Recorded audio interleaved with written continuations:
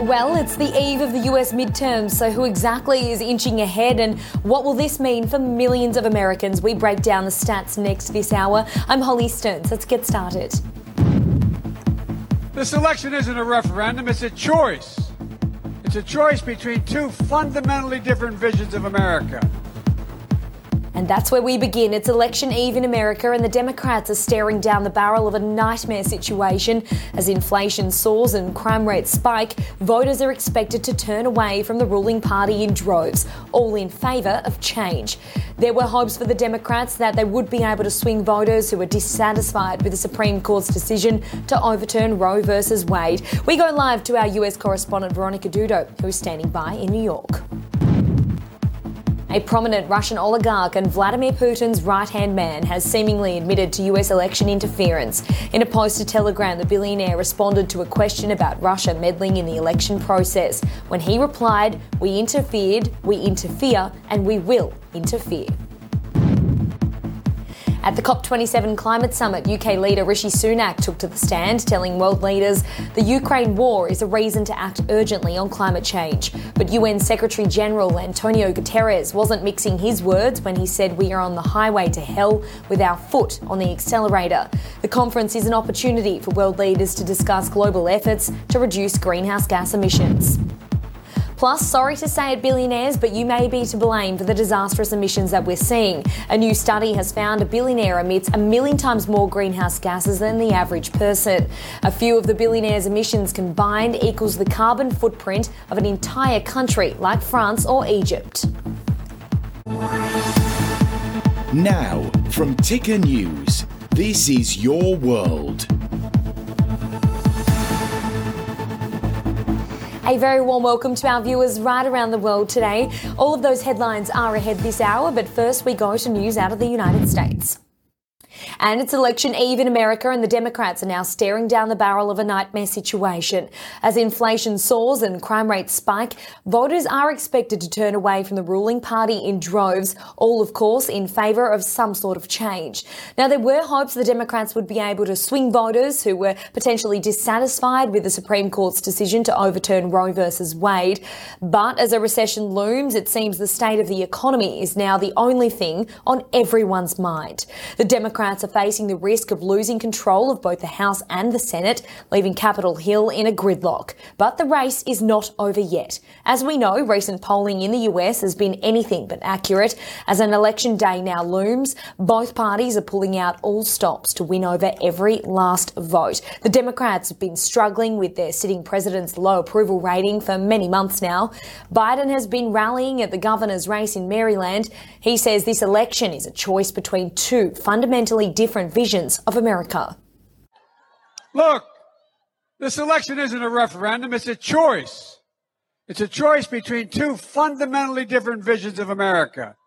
I've said from the beginning, my objective when I ran was to build an economy from the bottom up and the middle out. And I tell you what, it's a fundamental shift, and it's working compared to the mega Republican trickle-down economics. Tuesday's election represents the first nationwide test of democracy since Biden took office, and Trump's followers stormed the US Capitol in protest. Now, speaking of Trump, he's been campaigning in Ohio for Republican Senate nominee J.D. Vance, while First Lady Jill Biden is in Northern Virginia campaigning with Democratic Representative Jennifer Wexton. Thank you, Congresswoman. Thank you so much. And I love that I see labor here. I saw unions over here and unions over here. I loved Moms Demand Action are here. Thank you. Thanks for coming. And Jennifer, you've been such a champion for the issues of the people of Northern Virginia and the Shenandoah Valley and what they care about most. But as a teacher and a military mom, I'm especially grateful for what you've done to support student veterans. A Okay, but what's actually at stake moving forward? Let's break it down. All 435 seats in the House, 35 seats in the 100-member Senate, 36 state governorships, 3 US territory governorships, and a large number of city mayorships and local offices too. In a further 37 states, issues including laws on abortion, marijuana and voting rights are also up for a vote. Meanwhile, House GOP leader Kevin McCarthy has also spoken exclusively to CNN as his party eyes off a red wave. Now, if the Republican Party does win back control of the House and the Senate, McCarthy is vowing to secure the border, cut back on government spending, and launch investigations into the Biden administration. McCarthy is also optimistic about his chances of securing Speaker of the House. If we win the majority, I'll run for Speaker. But do you think you will have the votes for Speaker? I believe I'll have the votes for Speaker, yes. Do you think Trump will support you become Speaker? I think Trump would be very supportive, yes. Do you feel like you need his support? I think the people who vote for it are all in the conference. So, I think that's the most important vote. Nobody on the outside can vote for you. But he does have influence in the Republican Party, no? The people that have the most influence are the constituents back home to decide who represents them. So that is always the people with the most influence. Now, McCarthy was somewhat reluctant to predict how many seats his party may pick up on election night, but says anywhere over 20 is a red wave. I think anywhere over 20 is a red wave. And what's interesting is think about where we're sitting right now. Think about the quality of the candidates that have been recruited from Rhode Island to Maine, New Hampshire, Connecticut. These are just places I've been traveling recently. From Ohio, from Oregon, from Washington, Nevada, California. I see more competitive races than I've seen at any given time. I see Democrats spending money in seats that Biden won by 20 points. New York. Now, in Florida, current Senator Marco Rubio says his followers have one job to do. Look, we have a solution. And it's coming this Tuesday. It's coming this Tuesday. Here's what's so interesting about this Tuesday. The momentum is building. The energy is building. It's building so fast that I just saw there's going to be a lunar eclipse on Tuesday. Did you see this? And the moon is going to be red on Tuesday. Even the moon is going red on Tuesday. So, we have one job left to do. And that is that turn out and vote in big numbers. These people don't just need to lose, they need to lose by a lot. They need to get the message. We will never be a socialist country. We will never be led by crazy people. You will not take us down the road of Marxism. You will not destroy America. We are going to leave our children what we inherited from our parents, what they deserve to inherit. And there's one race which has everyone talking at the moment, and that is the battle for one of Pennsylvania's highly sought-after seats in the Senate. Representing the Democrats is John Fetterman, a former mayor who currently serves as the state's lieutenant governor. And in the Republican corner is Mehmet Oz, known affectionately as Dr. Oz. He's the Trump-backed candidate who rose to fame as Oprah Winfrey's go-to health practitioner. In a last-ditch effort to swing voters, Oz says America is the land of opportunity. I believe in the American dream because I'm an embodiment of it. My father grew up on a dirt floor, immigrated here. I believe we're the land of opportunity. I believe we can have a budget that works without recklessly spending our kids' money. I believe we can have an all of the above energy policy. Are you with me? Okay, for the latest updates, let's bring in Ticker's Veronica Dudo, who has, of course, been following the midterms from New York. Veronica, both the Democrats and Republicans have given their final pitches to voters. How is the race shaping up?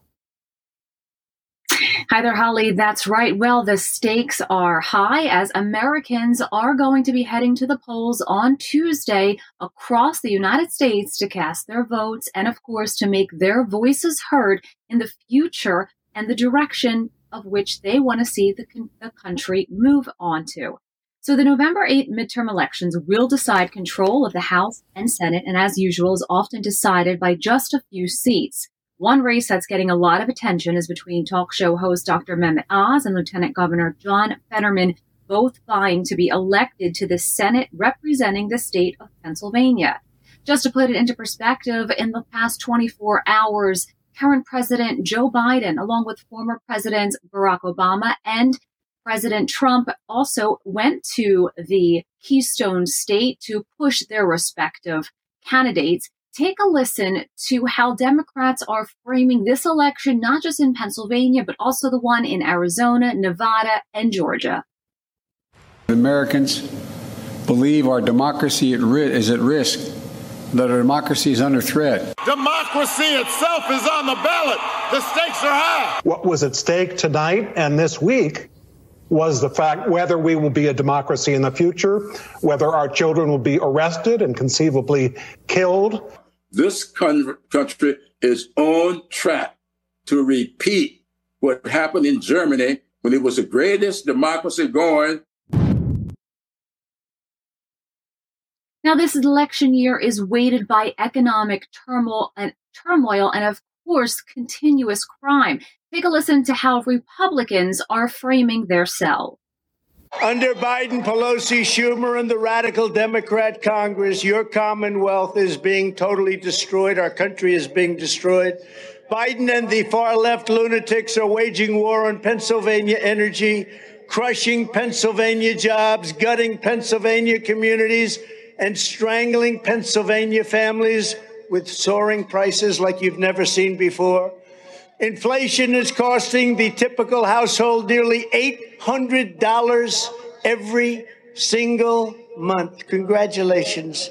Who the hell voted for these people? Who voted? I believe in the American dream because I'm an embodiment of it. My father grew up on a dirt floor, immigrated here. I believe we're the land of opportunity. I believe we can have a budget that works without recklessly spending our kids' money. I believe we can have an all-of-the-above energy policy. I believe we can have safe city streets and communities. I believe we can secure the border, but allow legal immigration, the kind my dad had. And it's because of you. The red wave is not an abstraction. It's very concrete. And you are it. You are the tip of the spear here in Arizona. Our grassroots army is fired up. Here in my race, we've got the momentum. At the end of every race, there's always one candidate who's playing offense and one candidate who's playing defense, trying to just desperately keep a lid on it. I think it's clear which is which here against Senator Kelly. They're freaking out, and they should be. We've caught him in the polls. We've passed him in the polls. So what will be appealing to voters? Of course, that's the big question.